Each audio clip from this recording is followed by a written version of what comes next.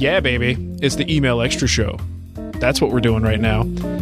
This is where we answer a question specifically for our patrons, and it usually comes from the patron request for questions. So you probably just wrote this a couple days ago. How's that? That's pretty good service, I think, right? You write a question? Good turnaround time. Yeah, within almost 24 hours. So the question we are answering today is from Matt Anglem. He says, I know this will sound like an interview question, but what was your greatest woodworking project blunder, and how did you recover from your mistake? Now, we don't know that we have really great answers for this, because ultimately with as many projects as the three of us... So just stop listening now. So the end. Thanks for listening, everyone. I think with the amount of projects that we have made, I mean, not that we're like insanely prolific, but by the time you make 20 or 30 different things, you start to forget about the little blunders. You also start to realize that blunders are never really that bad. Like, I'd say 99% of things are repairable to some extent.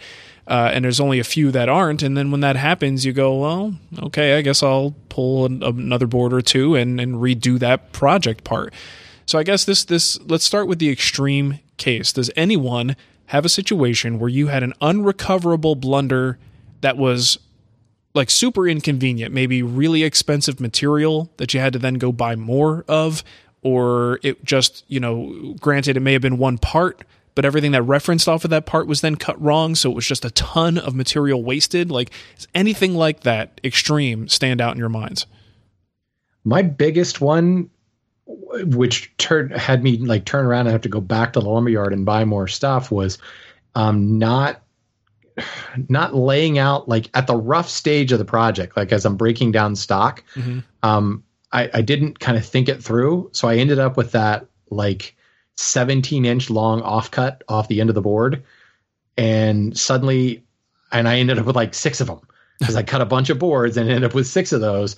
And I didn't group things together. And then I got down to like coming up with the rails and stiles on the doors of this cabinet, and I didn't have anything. I had no stock, because I hadn't stacked my parts together properly, and ended up with basically useless 17-inch long cuts. So I had like an extra board foot from every board that was completely useless. I couldn't do anything with it. And I ended up having to go back and buy 2 more boards in order to get the stuff from my rails and stiles. And I'd done all this effort to get the perfect grain and color match, and it all just went out the window because I had to go buy new stock. It was bad. Okay.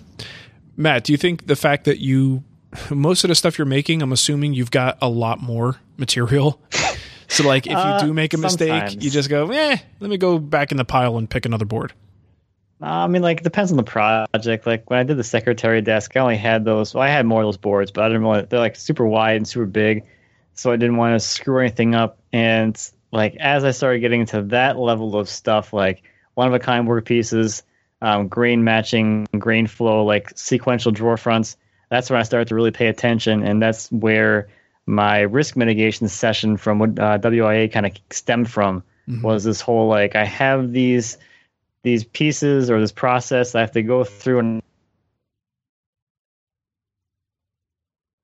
and so how do I approach processes in the least risky way possible so that my outcome is always that I didn't screw up.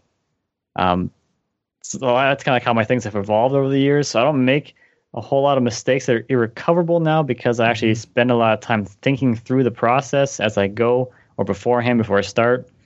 But for an example of a project blunder, it kind of goes back to the show where Shannon was talking about hinges. I built a bookcase with doors on it for my sister, and that was the last time that I used crap hinges, because I got them. I had the gap around the doors all perfect and even, and there was 2 doors, and the top and bottom edges lined up perfectly. It was nice.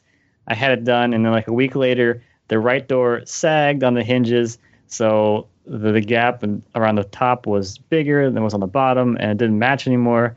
So at that point, I'm like, nope, no more of these cheap hinges. We're done. Right. No more. I spent too much time getting this gap here perfect all the way around, and now it's screwed up. I guess I could have replaced them with better hinges, and it should have been fine, but I never did. Mm. Yeah, I get that. Gotta love that project that just sits there, ashamed. Look at yourself, you terrible, ugly project. For me, most of the stuff that I do these days is recoverable. I had not a misplaced mortise on the current project I'm doing, but one that I made this little template, and there are 3 mortise sizes for through mortises that I had to make. So I made the template so that it's set for the widest, and I'm using a guide bushing for it. And then I just have little inserts that I made to drop in for the other 2 mortises that just kind of serve as a stop, and you just pop them out, pop them in as needed. So great in theory, but when I was cutting those mortises, it was a very busy day. I had other things going on. Somebody came over to buy some of the equipment that I'm selling, and my mind was all over the place. So when I went back in, I did the cut with the wrong insert in, and I overcut the mortise a little bit. So then I had to go through the exercise of repairing that mortise, and it's almost invisible. The repair, just the grain match is really good, and it turned out great. So even something as severe as a giant hole in a conspicuous space, if you know the tricks to fix it, is actually not that big of a deal. Like, you can recover from that. And it would have been too far. I mean, I could have just replaced the whole leg if I wanted to, but I didn't want to. I wanted to work with what I had already invested that time in. And you know what? Mistakes are great for video. So I was able to show the recovery. Beyond that, those little recoverable errors, the only one that comes to mind, and I don't think I've ever talked about this or ever even told anyone. There's probably only one person who knows, and that's my buddy Scott, who came over to help me with this. When I was doing the rocker, there was something, and I forgive me for not remembering the details, but I screwed something up with the headrest and the joint of the headrest to the legs. I either carved in too much or something where I thinned it out more than it was supposed to be thinned. So thankfully, the bailout on this, because mine kind of came out okay, but I'm still not completely happy with my headrest transition in the top there. It's a result of having taken a little too much material away, and probably because I didn't position the headrest in the exact location it needed to be. So thankfully, Scott was building his rocker at the same time I was, and was just a little bit behind where I was. So he brought his rocker over, and we used his rocker as the demonstration for the sort of core way to do it, and sort of presented mine as something of an alternative option, where in reality mine was just a mistake. Yours was a screw up. Mine was a total screw up, and his chair actually bailed me out because I needed to present it as the plans dictated, right? So if I just said, I just decided to do something wacky with my headrest, that wouldn't fly.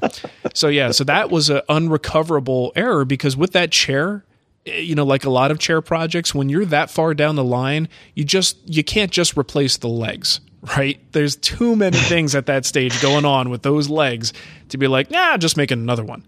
It doesn't work that way. So good luck. Right. I mean, that would have been a damn nightmare. So thankfully I was able to recover from that. But other than that, just everything falls under the category of things that are easily fixable, or you just suck it up and get another board. I think that's really rare when you have to remake a part. And it's interesting because I hear that a lot. Mm-hmm. I was doing this and this and this, and this happened, so I'm going to have to remake that part. And there's this visceral reaction that I feel like, whoa, hold on. Yeah. Why are you remaking a part?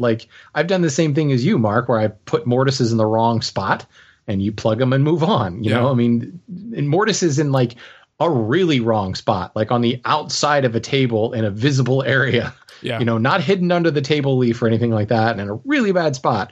And, you find ways to plug it. You find ways to move on. Starting over, first of all, is a huge waste of stock, but I'm just too lazy for that, man. Well, and also think about the error aspects of it. A lot of times you've already gone through the batching out of that particular part. Maybe it's one part of a frame. Now you've got to get it exactly the same as the other ones. It's not just, can you make another part? You have to make it so it conforms to these other pieces and fits right in. It has to be the same thickness, has to be the same length, the same width. That's a lot of variables, and actually really a lot of opportunities to make another mistake and not get it correct. So that's like the nuclear option, the one that the absolute last resort is to just replace the piece. Right. All right. Well, I think that's all we have to say about that. Hopefully you enjoyed that, and if you do, let us know. It's always good to get feedback on Patreon, so if you guys get these files and want to leave us some comments, these aren't on the website, so you can't leave us feedback there, right? So just head to Patreon and go to this post, and let us know what you think. Let us know what your biggest blunder was, because I'm sure there's some doozies out there. So thank you for listening, everybody, and I guess we will see you next week. Goodbye, people. You rock. You're all awesome. All of you.